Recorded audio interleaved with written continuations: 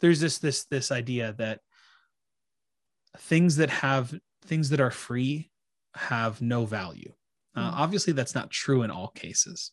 Right. There's lots of things that are very valuable that don't carry a dollar sign on them.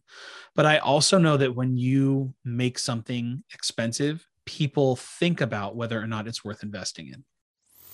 You are listening to Next Up Nation, where leaders and influencers dish their secrets to inform, inspire, and entertain serious podcasters with host Tiffany Youngren. Get ready to hear at least one way to attract more loyal listeners and profit from your podcast. Remember, though, none of what we say can help you if you don't take action. So let's make it easy. If you're new to the show, go to nextupnation.com/listener for show notes and a free podcast budget worksheet. For our loyal listeners who want to stop dabbling and start dominating, visit nextupnation.com/get started to learn more about how we can help you hit your targets in the next 100 days. Now here's the show. Hey there, I'm Tiffany Youngren, host of Next Up Nation, where we help podcasters and YouTubers with vision become preeminent thought leaders in their industries. You are about to have the incredible opportunity to listen as we dig into the why, who, and what of a podcaster show. Then at the end, we will identify one powerful how, one action that he can take for results in the next 30 days. Today, I'm really excited to welcome Robert Gillette, host of Reclaiming Sales. Robert, welcome. Oh, thank you so much for having me. Yeah, thanks for being here. Reclaiming Sales has released 19 episodes since January of 2021 until the time of this recording, which is May 28th of 2021. So very short amount of time. I think it's the perfect amount of episodes to have really good questions. So Robert Gillette is happily married with 2 children and a San Francisco Bay Area native. He has experience as an IT employee, a middle manager, and business owner in more industries than he'd like to admit. Robert is currently an executive at Ensight, an outsourced IT provider in Northern California, where he has sold more than $1.2 million in recurring revenue, including the largest client in the company's 15-year history. Robert, I'm so excited to have you, and that is quite an accomplishment. You are so passionate about sales. Why did you start your podcast, Reclaiming Sales? Well, first of all, thank you for having me on the show. It's I'm blessed to be here, and thank you for reading that bio that I need to update because I actually have 3 kids now.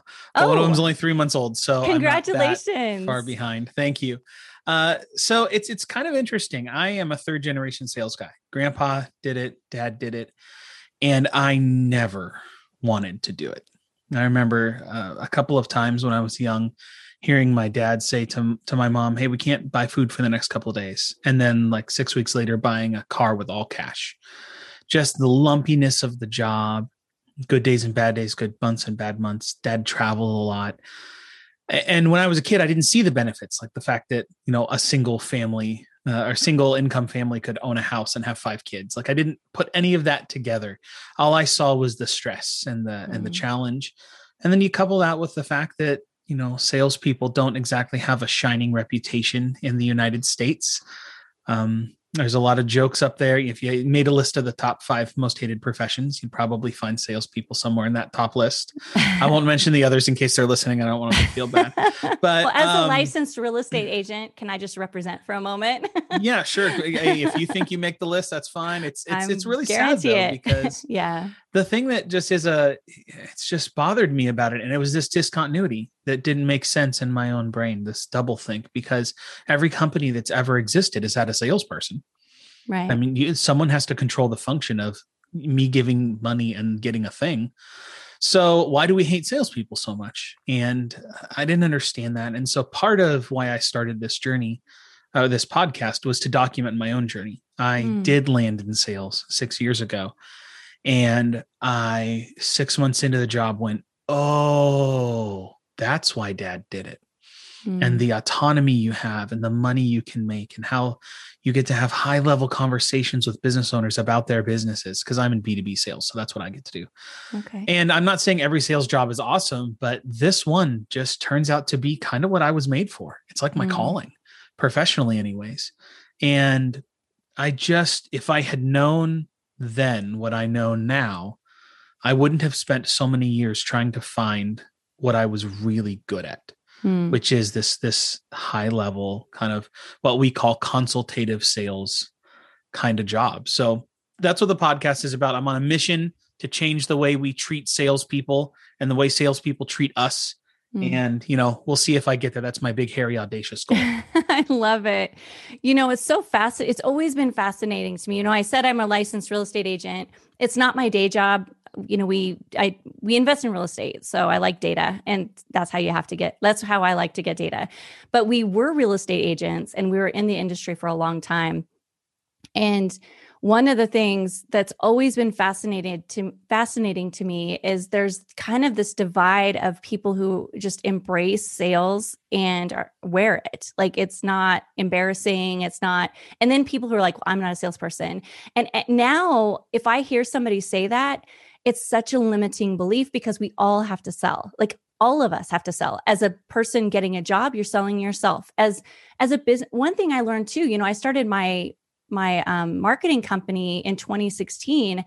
And if I knew then what I know now, I would have known that I don't care how well I build websites. I don't care how well I do social media. The only agencies that make it are owned and run or somehow embedded with a good salesperson. So what you're saying, I wholeheartedly agree with. I think and it's fascinating that people reject that. Yeah. I just finished the first copy of my first ebook. I don't know if it's going to be a real book or an ebook or whatever. I just wanted to get the ideas out, but I lay out these kind of foundational beliefs, these 7 foundational beliefs that any salesperson should have. And the very first one is just, you are in sales. And you'd be surprised how many people struggle with that one. But the example I give is that when I had my second kid, I schlepped my whole family out to San Francisco to sit in the office of an attorney, and I paid them money, and we talked for 90 minutes about my estate plan. What happens if I die? And then they sent me home, and I never got an estate plan. Like, I never did. I had homework. She sent me home with hard questions I didn't know how to answer and I didn't know the implications of. And then she just never followed up with me, and it's been years and I've never talked to her again. So she has my money. I don't have an estate plan. And so the question I ask is she a bad lawyer? Is she a bad attorney? Now, other attorneys would tell you, well, I need to look at the law and I need to look at how she drafts. But from a consumer standpoint, I think she's not a good attorney, because I gave her money. And even if I didn't give her money, I came to her with a need and I left with that need unaddressed. So I don't care how good she is at the law. I didn't get what I needed from her, and I had money. And I was ready to get, I needed something that she couldn't give me. And the fact that she is a board certified, bar approved, whatever, doesn't matter to me as a consumer. It's that she failed as an attorney because she's not a very good salesperson. And so just this idea that sales, I love that you said, my joke is that everything is sales. Politics is sales. Getting my kids to eat broccoli is sales.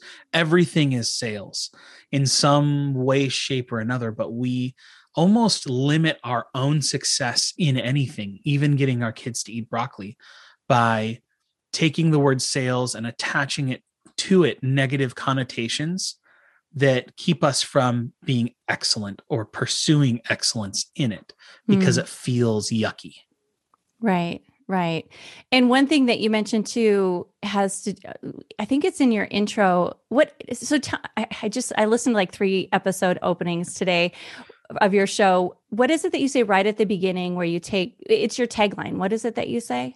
So yeah, it's be successful in sales without selling your soul. Yes. I love that. It's worded different ways. There's a lot of S's in there, but that's really the idea. And another way of explaining it, when I explain it to guests before they come on my show, is that there are these, when we think of salespeople, we think of the guy who could sell ice to an Eskimo, and we're not really sure if that's a compliment or an insult.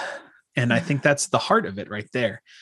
We see these bright, narcissistic, people who can do whatever is required to make their quotas or make the money they need. And they have Rolexes and rings and nice suits and nice cars. And we can't tell if we hate them or not because they represent success, but they also represent maybe a person we don't want to be. Now, if you want to be that person, that is okay. I'm not judging you. But in between each one of those bright spots is a very successful person in sales who didn't have to look and act like that to get where they are.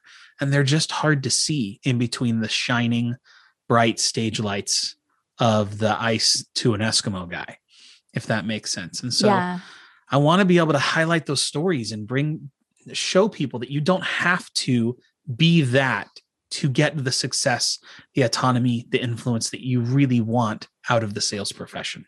I love that.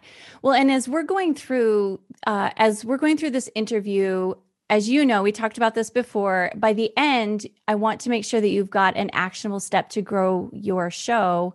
And in order for me to do that, I really want to understand what it's about. And the first thing is the why. And that's what we're discussing. And I actually have one more question for you on that before we move on. But we're also going to talk about who your audience is, as well as what you're doing now that's already working. Because I think there's so many things that podcasters do that is already working that if you just tweak it a little bit, boom, there it is, right? But back to the why. Beforehand, I had asked what it was that you want from your show. And you said that you want your son, who's 4 years old, to be able to grow up into a world where people don't hate salespeople and salespeople understand how to be successful without alienating the world or selling off their soul. Why do you think that's important, and why do you want it? Well, because I'm selfish and I want it for me. I want to be able to tell people at my 20, 30 year high school reunion that I'm in sales, and I don't have to wrap it in words like IT executive.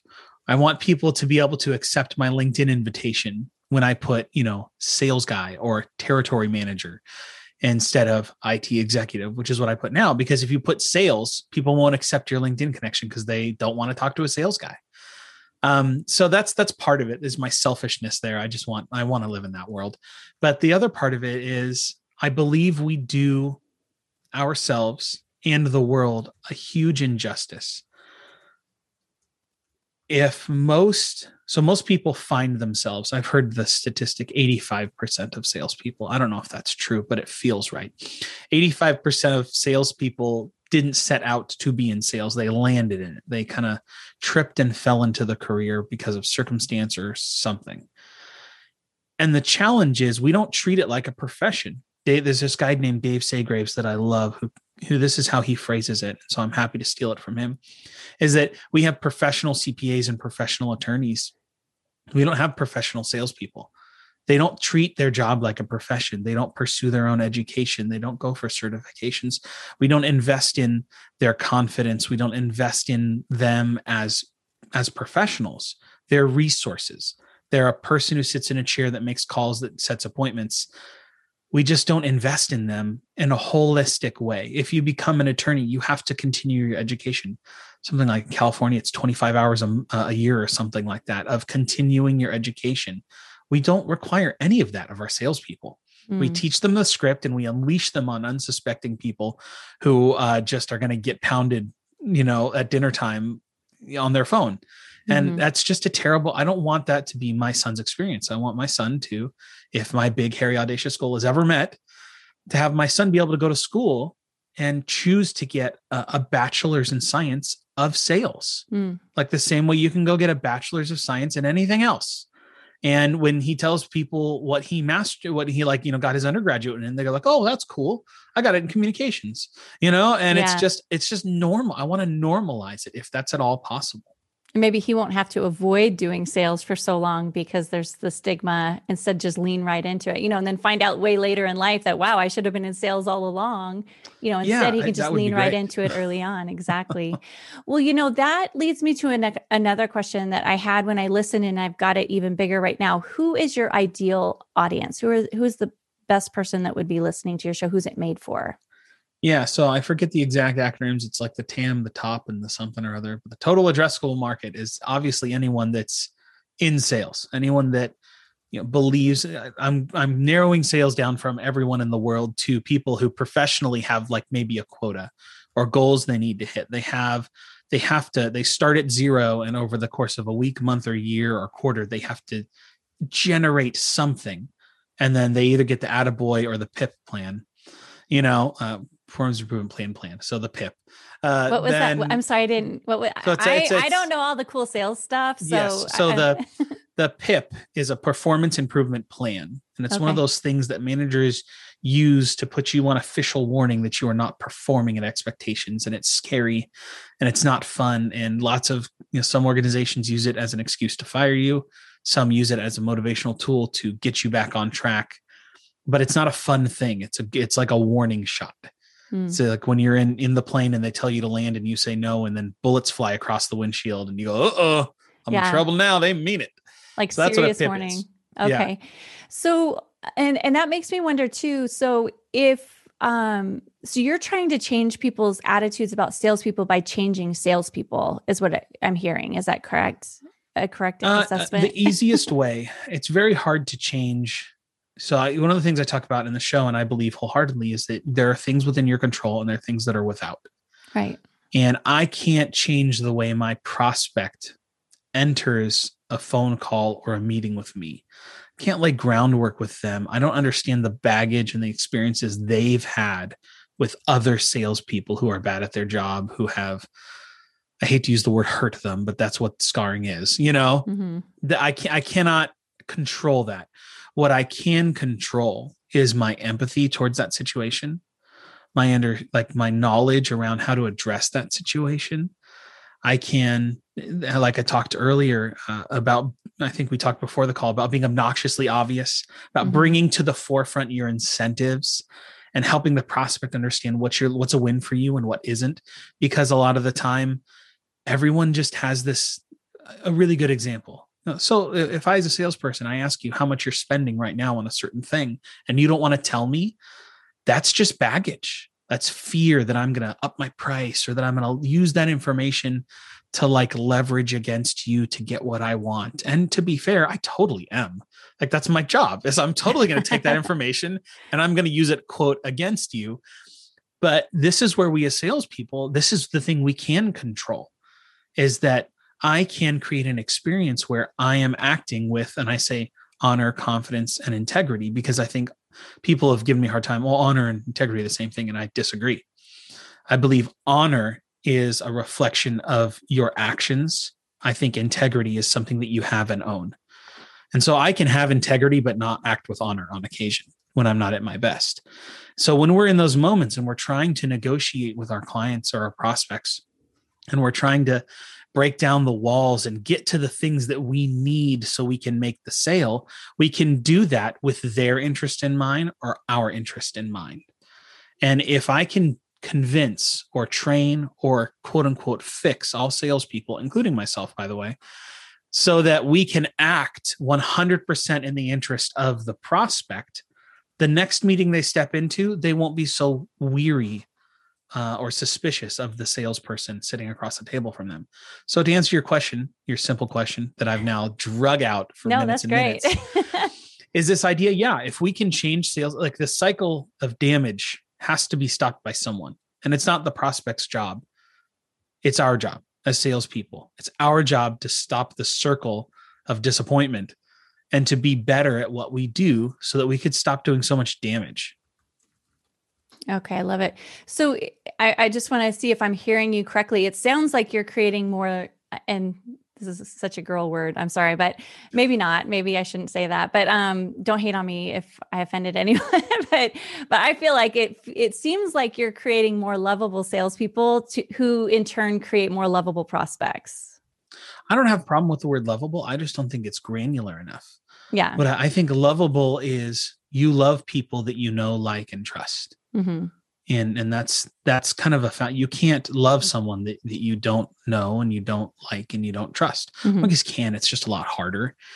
And so what I want to do is when we walk in, so this is another great example about that foundational belief. You are in sales.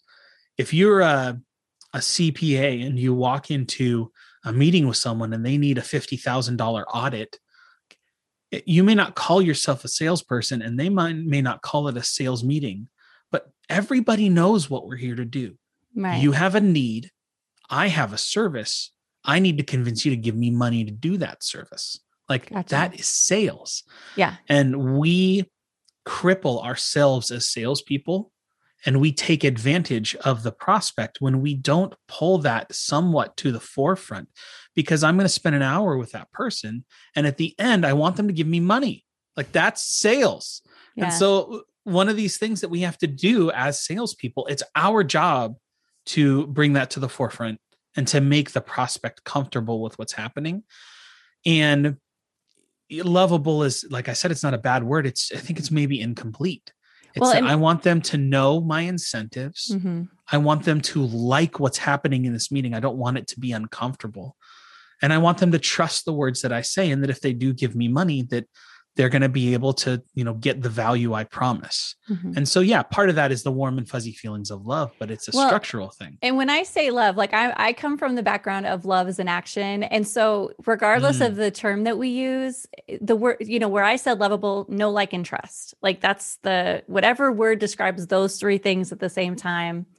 That's what you're trying to create. You're trying to help salespeople become that word for know, like, trust. And that's going to turn their prospects into more open, where it's a relationship and not a battle so much, where you're trying to convince them that you're not trying to screw them, and, that defensive thing. So I love that. So when one thing I'm really curious about too, so you have this podcast, you've got this vision. I love your why. I love your vision for what you want to see happen. If you were to imagine a salesperson tuning into your show, what kind of transformation can they expect if they were to listen to your show over time? Because as everybody's busy. So what, if you were to say, like, if you listen to my show, this is what you're going to get out of it. This is what, yourself. Yeah, that's a tough question. Sales. I'm only 19 episodes in. And I think so. A lot of this and a lot of what you find about salespeople is we may know what the end goal is, and we may know where we are, but we're not 100% sure how we're going to get from A to B. Right. That's one of the things I love about sales, is that I know that for me to win, I've got to get from here to this aha moment. Mm-hmm. And I have no idea if that aha moment exists for them, but I know that I need that if I'm going to ever get their money. Well, and that's why I love this question, because it takes out all the how. It's like, we'll talk about how later, but right now it's like, this is where they are. And if they listen to your show, this is where they're going to be. Where do you imagine that place is? Well, and that's kind of the challenge is for each individual person. I mean, I can give you the tagline. I want them to be able to do their job with honor, confidence, and integrity, for sure. That I just don't know what that looks like for every single person. I don't know what honor, confidence, integrity looks like for every person in every industry, B2B, B2C. So I guess maybe that's harder to pin down. But what I can say is that I want people, when they listen to every episode, to feel encouraged. I want them to walk away with maybe something that they can think about as a challenge to apply against their sales process, either something that they aren't doing or they are doing that isn't maybe the most edifying to their profession and to their prospects. But I just want us to be lifelong learners around the sales process. So just to clarify too, what I'm hearing is, because if you're giving them tools, you're imagining that they're going to improve somehow. And I think that being able to do your job with honor, confidence, and integrity, like, you can picture that. I feel like that's a good end goal, is they, having that confidence and having that, going from feeling embarrassed to feeling empowered and like, I'm a good person. I'm a salesperson, but I'm good. So I love the words that you use: honor, confidence, and integrity. So I think that that's fantastic. Now, I know you're I don't want to say only, because 19 episodes, a lot of people quit before then. So very good job. You can use only, it's okay. I will not say it. I will not say only. So what do you do anything right now to evaluate whether your content is resonating? And have you made any adjustments in the past based on that? So I do have a handful of people that I believe listen to the show. I can't say no listen to the show, but they've indicated they're listening to the show. And I am soliciting feedback from those people. I'm still early enough in my podcasting career that a 10% or 20% difference in listens from episode to episode in the first 7 days doesn't really give me a wholly accurate, view of whether or not people enjoyed them. So that is one of my challenges, though. That's one of the things that's frustrating for me. I'm in sales. I'm used to immediate feedback. I performed on stage for years. I've been in like 100 different, stage productions of things. I was in a band. I'm used to immediate audience feedback. Live is awesome. Yeah. Live is amazing. Right then what's happening. Yeah. So do you typically watch downloads? Are you on social media? I mean, how are you gauging growth? Yeah. So I watch the downloads. I get the metrics from Blueberry or whatever. And I do post episodes on LinkedIn every week, when those go live. I think I just hit 40 reviews on Apple iTunes, which I'm told is a decent amount. And that's great. Those are the numbers. That's what I'm looking at the numbers, because I'm a sales guy, of course, numbers. Yeah. So, and before we go into what works, one thing I do have to drill down on is, so you have a job that, you've got a family, you've got all these things going on. It's really nice that you want to get out there and help people, be empowered and live this out with honor and integrity and confidence. Are you what do you see getting back from your show? Because it's, I've found that, we talked earlier about pod fade. That's, the term for when people quit their podcasts, and 3 out of 5 quit. So, I've also found that if that's the only reason, is just like this feel good, usually it's just hard to sustain. It's really a ministry at that point, with very little giving back to you other than the relationships you build with your guests. So what is it that do you have something else that you're also looking for from your show? Yeah, my wife and I have talked about that. There's a difference between an itch and an investment. I have the itch to play music, but I scratch that, go play music, and I scratch that itch and it doesn't itch anymore, which means you don't get out of bed for it because there's no discomfort there. So I am hoping that it is an investment. I'm very conscious of the fact, though, that I have a very good job that I don't want to.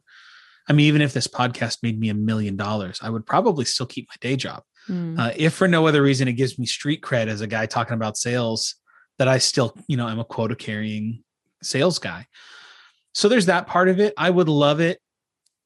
So there's this idea that things that are free have no value. Obviously, that's not true in all cases. Right. There's lots of things that are very valuable that don't carry a dollar sign on them. But I also know that when you make something expensive, people think about whether or not it's worth investing in. And so podcasts are free. People come and go. I guess Apple gives you the ability to charge for them now, but podcasts in general are free. And so I think phase 1 for me is I want to build an unalienated audience. That's my first goal. Is I want people to resonate with what I'm talking about. And, if I then monetize it in some way, shape, or form, I am not against that. I'm in sales. Obviously, I'm going to find a way. But for me, it's about when your audience is salespeople, they're going to be hyper suspicious for you trying to sell them something. Yeah. So I just want to honor the audience as much as I can before switching to some kind of monetized model. The obvious end result is to offer some kind of coaching or course or something like that. And I'm not ruling it out, but I want people to want it. I don't want to push it on people. Gotcha. I think that's really wise. Do you mind me asking, how many downloads do you have already? So I think I just passed 1,000 downloads. And I think in the first 7 days, which I'm just told is the metric, I bounce around 50 to 100. So I'm still I don't know if that's a lot. I've never researched it. Is that a lot? Well, and I know the first 30 days, 147 downloads is average, which I question. That was some statistic that I looked up and found. And I'm like, that's a lot of downloads, unless it's your first show and it's the first 5 that you released, usually, or if it's a big name, that will help as well. But I would say that those are strong numbers. It's hard to tell in the beginning, though, because you get kind of a better algorithm, quite honestly. Yeah. Well, and I'm not going to be, let's be honest. I've got lots of people I've got lots of friends and family. So you can't tell, I can't tell that might be my mom on 3 of her devices, So I'm just like I said earlier, like, you want to know who your audience is, you want to know how many listeners you have. It's really hard when you're at this level, like to know granularly who these people are. Cause I do have a mailing list, and I look at my mailing list and I'm like, half of these people that would read anything I send them because they like me. Yeah. So, you're just like, you got to try and figure that out. So do you email your list to let them know that you have I email my list once a month, and I try and not let it be. I've promised them this is not a rehash of my 4 episodes from the last 4 weeks. I want it to be something extra. Sometimes I run ideas by them. Sometimes I solicit ideas, but like, hey, what did you think of this? For instance, in this one that's coming out in June, I'm going to include the first, kind of section of this ebook and be like, I'd love to know what your guys' thoughts are on this. Does it resonate with you? Is it clear? And we'll see. So did you build your list through your podcast? Yes. Very nice. So on your, let's see. So like I said, I've got your website open. So do you, I love at the end, first of all, I love that your show is, like the length is perfect. I feel like it's ideal. I was able to listen to a bunch, get a ton of great value out of it. And then people are likely still hanging on to listen to your closing, which includes your call to action and like, this is where you find me. And typically, are you finding that's where people are finding you and signing up for your show? Or is there another way that you're building that list? It's very hard to tell because I'm not doing anything super fancy on the marketing side, like click tracking or anything like that. So I believe most of my listeners that are not my friends and family find me through LinkedIn. That's the only social media platform I'm really diving into. I just don't have time to do the others badly. So, okay. Or systematically. Well, either one. Yeah. Okay. So, I want to be, careful with your time. So we're going to talk about what you're already doing that's working, and then we'll move into what I'm seeing kind of thing. What do you think has been the most effective way that you've attracted listeners so far? So what I think is the most attractive way is the social media, because I'm not a household name. I'm not Obama. I can't just put up a podcast and millions of people follow it. It's been it's been retail politics. It's been messaging people on LinkedIn that are in sales saying, have you checked this out? And then posting weekly the episodes, and then trying to engage some people in commenting on it or something like that. I love that. I think that is so brilliant just to be messaging people, because number one, you're not just going, hey, can I help you? I want to sell to you. You're just saying, I see you do what I do. What do you think about my podcast? The end. So you're like providing value. So I think that's brilliant. Plus you're going straight to your target audience, and they're the ones who are more likely to stick with it. So I think that's amazing. And then also I love your logo. And let's see, I was going to check and I just feel like you've branded across the board really, really strongly with that. How do you feel about your visual brand at this point? So you're talking about the infinity symbol with the R and the S and all that stuff? Yes, it's so nice. Yeah. When I started this podcast, I have one of my challenges to myself and my own personal growth was to be quick versus good, if that makes sense, especially when it came to things like getting the podcast actually functioning. And so I committed to myself, I will spend no more than 45 minutes designing a logo. And so that I'm as confident as I can be for something I made in 45 minutes. I'm sure, I know that marketing is not my strong point. I'm a salesperson. And so I thought it was just good enough. I wanted it to be really simple. You see a lot of podcast logos and it's the person's face in a whole sentence. And I wanted mine to leave a little mystery. So it's just the logo, the R and the $sign, and then reclaiming sales. I wanted people to see the word sales. And if you care about a sales podcast, you know who you are. And that I figured that was enough to get people to click on it and maybe read the paragraph. Awesome. And now I looked at your website. It doesn't look like you have a blog. You do have the feed going directly to your blog with the RSS. So with the content that's on each of the pages for each episode, is that the RSS description that feeds into that? Yeah, to the best of my knowledge. So I have 3 sources that I check after I post to make sure that I actually posted. And it's my podcast app that I like called Pocket Cast, Spotify, and Apple. And each one of them seems to show what's in the show notes differently. And I haven't quite figured out which one does why for what. But generally speaking, I believe it's set up that the body of the post, the blog post, which is usually a person's picture, a bit of a summary or questions, and then the actual audio file is what gets uploaded. But for some reason, like an Apple, they don't always show that whole thing. It's a summary, that I used for my website. So I don't know. I'm still figuring that out. Awesome. And then on social media, if you were to say, hey, go listen to this episode, or if you're sending out an email and you're like, hey, go listen to this episode, what link do you include? So I tend to include the link that goes to my website for the episode. I do that because, if this ever turned into a big thing with a giant audience, I would love to have access to them and not put them through a third party, which is why I'm not doing YouTube right now. Because building, 10,000 people on YouTube is something YouTube can just change on you without your permission at any moment. Or Facebook groups, or Facebook groups, or even LinkedIn to some extent can just change the rules, and suddenly I don't have an audience anymore. And that freaks me out. So I like when people go to my audience, or when they go to my website. And if you see, if you've ever been there, there's the description and there's the link to the audio, but then on the side are like the 10 most popular platforms. So if you really are brand loyal to Spotify or Apple, the button's right there. And you can go get it there instead. Awesome. Okay. That is excellent. Well, I am going to, I love what I'm already I can think of 12 things about what I think you're doing great. So I'm excited to transition into that. So again, what I promised before you came on, that I'd be prepared, that I'd give you an actionable step that would get you results more quickly. And I would first like your permission to move into that phase. Oh, you have my permission. Okay, great. And secondly, before I do, is there anything else that you want to share about what you're doing, about your vision that maybe I didn't ask about or we haven't discussed yet before we do that? No, I think your summary was pretty good. You clearly did your pre-call planning. So that makes me happy.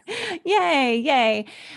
So before we planned this interview, you had the option to go two routes. I asked if you wanted to talk about preeminence, how to grow your audience, or if you wanted to talk about profit. And clearly the right choice was preeminence, and talk about how to grow the numbers as well as your credibility and things like that.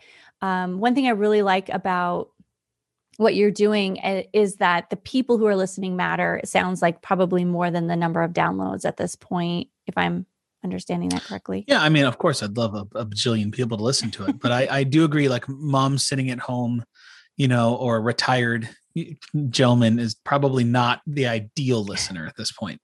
Right. Okay. Well, we'll go ahead and go into that, and this will be still a two-way conversation. But I will start sharing what I think you're strong at, some areas of opportunity that I see, not necessarily high priorities, but just different ways to grow that audience, as well as, if I was boss of the world, what's the one thing I would have you do right away? But before I do, I just want to kind of ground us in the framework that I look through.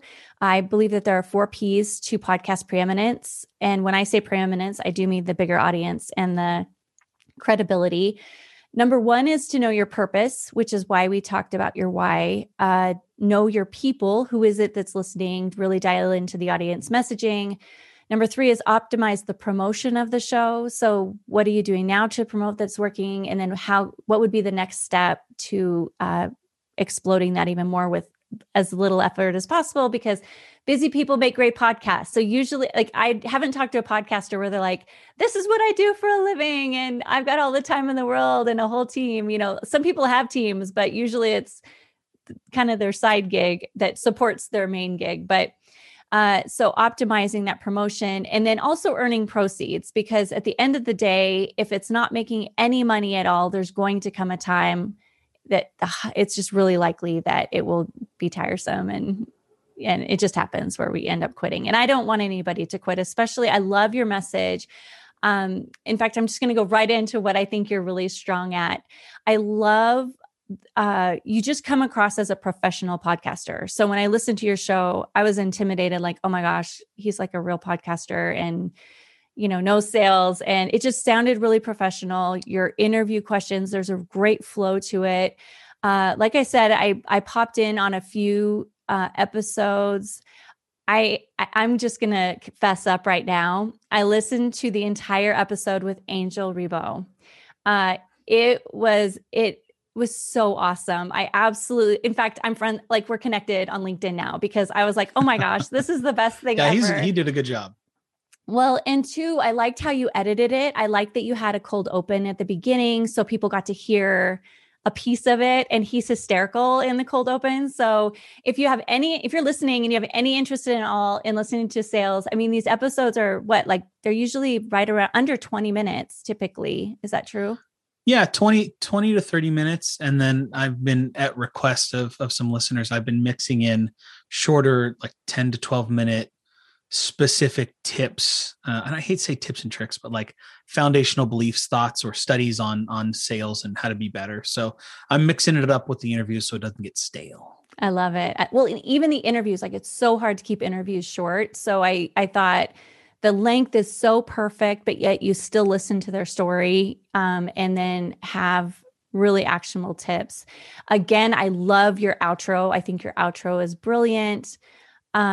Again, I like your logo. So the fact that you made it on the fly is really impressive. I also really like your vision. I feel like you have a really clear vision and passion behind why you're doing it. And within the first minute, I know that when I'm listening to your show. So when you said it to me, it made total sense because you do have, okay, this is just my own little thing and it's weird. And I don't know if it really helps, but just psychologically, I think it's brilliant. You have a woman doing your intro because I find that like I have a man voice doing mine. I just feel like I don't know. I've heard somewhere that there's psychology behind that, but I haven't looked it up for myself, but I do it just in case. So I think I do like the flow of your intro and the fact that you have a second person saying your vision so that it really embeds it like, okay, I get it. I get what is happening here. Woohoo. Thank you. What could I do better? I still have the good stuff though. I have a couple more things. Number one, LinkedIn messaging, brilliant. Call to action on your website, brilliant. The fact that you link directly to your website episode page, uncommon. I am shocked at how uncommon that is. And I tell everybody on this show that that's what they need to do. So the fact that's off my list of what you have to do, because it 100% makes the list if that's the case. Some areas that I see some opportunity. I love that first of all, before I go into areas of opportunity, any comments on the awesome sauce that just happened? I get to brag to my wife that she made the list of one of the best things about my show was her intro. Yay. Because I was going to pay someone on Fiverr to do it. And then I was like, you know what? You sound great. You come do this. I've got a microphone right here. So yeah, that was fun. Sounds professional. She sounds awesome. So you can legitimately tell her that she did a great job. Okay. So some areas that I see opportunity. Number one is your audience promise. I believe that, and as a salesperson, this will probably resonate, just your vision, super clear. I know exactly why you're doing it, but just so that the selfish people of the world are like, yeah, but why would I listen every day?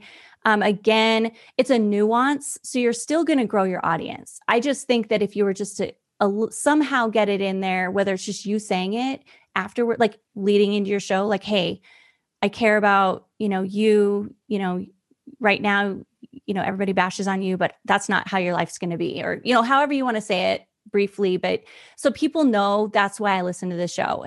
The other thing I like about a clear audience promise is it makes it easier for people to recommend it to other people because they can say like, oh, if you listen to the show, blah, blah, blah. But if you're like, oh, it makes me feel good and I feel really encouraged, like, everybody does that, they don't do it effectively, but that's what everybody says. But if you're able to really tell people what the transformation is, then it gives them the words to say also when they're referring it. Does that make sense?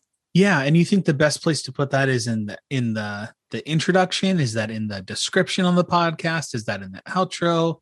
Do I just sprinkle it through the episode? Like, where's the best place to put a hanger on that? Well, I mean, there's a lot of right ways to do this. First of all, I would make sure that it's in the first 2 minutes somehow. Okay. So even if you just said it as your opening, you could do that. It doesn't have to be part of the intro. It could, but just within that first 2 minutes, I would just make sure to tell them that. I really liked your open. So if you didn't mess with it, that's great. But if you did, I just would say that that's just one little tweak that as you're asking for referrals, or, hey, if you know a salesperson who also struggles with this, they also feel like this, and they want to not, it's just going to be something, yes, put it in your description. You can sprinkle it wherever, because that's part of your sales for your show without being salesy, right? Because you're really just offering a promise. Okay. Audience promise. Okay. And then the other thing is that if I'm actually going to save this one for the end, because I feel I'm too predictable. It's the same thing. I feel like I talk about it all the time, but it just is huge. Another thing is that I was making notes, and then I actually just wrote a half a sentence on this one, but now, do your guests share your stuff very much? Like, are they out there promoting, or do you prep them they're to promote? Supposed to, and I think generally speaking, it's an ask I make. I don't have a very strong, I get a strong commitment, but I don't follow up on that and hammer them about it. So, okay. I mean, we want to treat I'm super protective of my guests. Like, I really just want them to feel special and get everything out of it that they can. So I don't want you to, like, one has to find that balance. Don't send Bubba. Yeah. Yeah. So that's not what I'm talking about at all. But so for instance, I'll give you an example. Like, I ask everybody, hey, do you think you'd feel comfortable sharing? And then on the day it goes live, I send them an episode with the link to the episode and a couple suggestions on how they could share it. And then they get an email about a week later that says, hey, thank you for sharing that post. Even if they didn't, just to remind them that they were going to share the post. So that's probably as brutal as I get about it. Which is good. Like, if you have a systematic way that every time a guest gets those emails, I mean, that's a really good start with it. One thing that, and you might already say this, but just saying the fact that, I'm thinking about the people you had on your show. I mean, take Angel, for example. He is the CEO. Oh, I can't remember now. Doesn't he help people with like sales or performance or? He he's kind of, I hate to use the word coach or consultant, but he works with companies that are trying to make their sales teams much more effective and grow, and usually upper middle market companies, I'm guessing, kind of like at least 5 people in a sales team, which is actually lower middle market. But anyways, yes. Right. Okay. So I'm actually going to move into like, if I was the boss of the world, this is what I would have you do, because it encompasses a couple things, but one, you don't really have to change, and one you would have to change. And the one thing is I would, first, before I don't want to make an assumption. Do you do a lot of SEO on your website? No, not at all. So NPR and Edison Research did a study on how do people find spoken word shows like podcasts, and the number one way was web search. And the reason for that is like people just go and they'll look up like how to sell without sounding like a jerk, or not that, but you know what I mean? Like, they'll look up the topic, or they'll look up what if I don't speak the language, how to sell when in a different language. Like, that would be an amazing one. And so if you were to actually have a deliberate blog where you did have show notes, you had some kind of SEO done, so that because it's each a landing page. So every time. So I'm going to cut you off because I need clarification here. I'm kind of dumb sales guy. When you say SEO, do you mean just using the right words? Do I got to put a special plugin? How does one SEO their thing? Awesome. I get to talk about SEO. It's like my favorite thing. Okay. So search engine optimize. So what we're trying to do is go, hey, Google, we're awesome. So when someone looks up this term, you should come look at us. In the old days, it used to mean like using certain keywords and, stuffing them in there and being really manipulative about the whole thing. Google sniffs that out. And so it's a lot more content driven than it ever has been before. A lot of us question, do they really have an algorithm?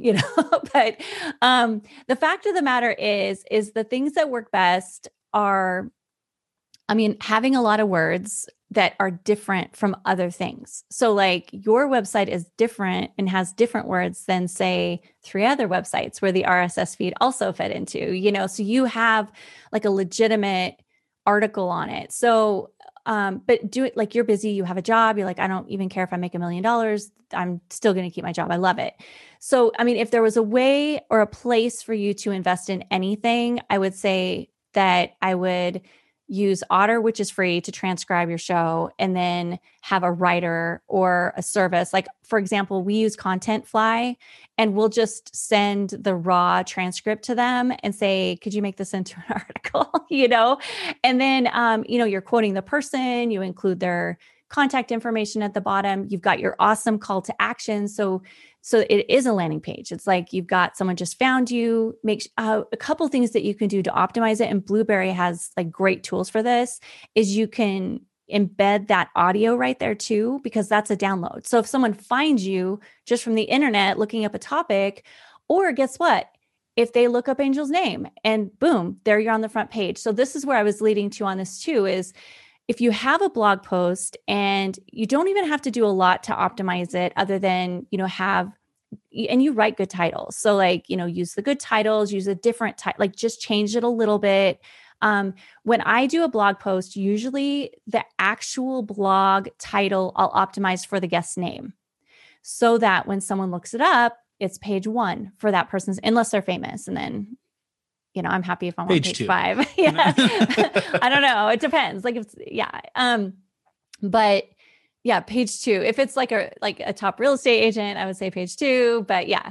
But if they're like the globally known king of SEO, then maybe page 5, but regardless, what happens is, so imagine it, people are looking up that person's name, you're talking to your guest and you're like, hey, look, come on my show. I'm so excited to talk to you because this is my vision. You're going to help me achieve that vision. They're going to love your vision. And so that's why you've already been able to attract all these great guests already.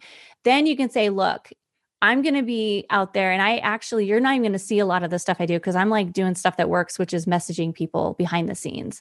But when I post it, if you could share it, I'll tag you. That kind of synergy creates social media looks at that like, oh, that's like an upvote, basically. Like, oh, somebody else liked what you said also. And then like what you're doing where you're sharing it with them and then they can share it directly. Also awesome because you can in turn do the same thing. So when I do my SEO, sorry to cut you off again. No, that's great. When I'm doing this SEO, is it really just about putting in content or do I need to download something that puts it in the metadata and puts keyword focus and all? Do I need to do all that stuff or can I just write good content? In a perfect world, you would have a metadata plugin that made sure that you hit all the targets. So naturally, when I'm writing when we have a blog post, naturally, usually it will optimize for that. So usually what we'll do is like we optimize first for the guest name, pretty easy because they come up a lot in the show. The second thing, usually there's some topic. And so we just want to make sure I'll tell you, like, I'll confess, I don't do any of that for my episodes because the rest of the backlinks and everybody sharing it and it just gives it so much juice and the content is full of that topic. So I don't have to manipulate it very much. However, I have a main title for the blog, then I have a different title for the metadata. And then, we're really careful about like what image that we have. So when people share it, it's the featured image. So so that little checklist will make sure, like we make sure the description's not too long. We make sure that the keyword is actually in the description, which usually, it would be. When we submit writing to our writer, we'll say like, we want a blog post, we want 2 titles, we want a description that's no more than this many words. We want, because that's a metadata description is shorter. Whereas when we're talking about like an Apple description, that's longer. When we're talking about the RSS feed, that description is usually longer. Because I'm guessing you go into Blueberry and you're typing the description in and stuff like that. Is that true? Or no. So all I'm doing is I write the blog post, which have been some of them are pages long, some of them are a couple sentences, and depending on how I prepared it and what kind of episode it is. And then I'm just hitting publish. Love it. So I probably need to get better about that part. Yeah. But I mean, that just shows you, it's just a tweak, because if you have a shorter version already, like that is your blog post. So what you're doing where you're writing it and it's almost pages, if it's over 600 words, I'm usually happy. Like if I have a podcaster and they're like, I'm looking at it and it's over that, I'm like, okay, well, you hit the threshold, or, 1200 is ideal, but for a podcast, if it's on a topic that people are interested in, it's just got to be over 600 words. And then so it sounds like you're doing something really similar. I would just be more conscientious of like, am I hitting all the pieces? Like, do I have 2 titles so that it's coming up different as different content?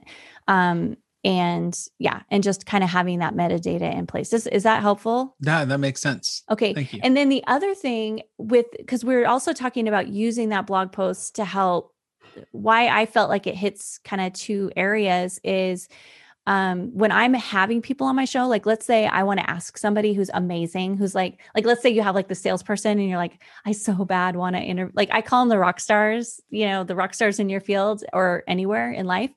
And yours could actually be rock stars because I know you like music. So, but in that case, when you're talking to someone about being on your show, in addition to knowing that you do the social media, it's also helpful for them to know, like, look at Angel's a good example where you could say like, look, I do a blog post. It's going to be, something that when people look you up, they're going to be finding all your stuff, because obviously your stuff is going to show up first. I'm not competing with you. However, it's also going to show that you've been on this podcast. So it's further, showing your credibility.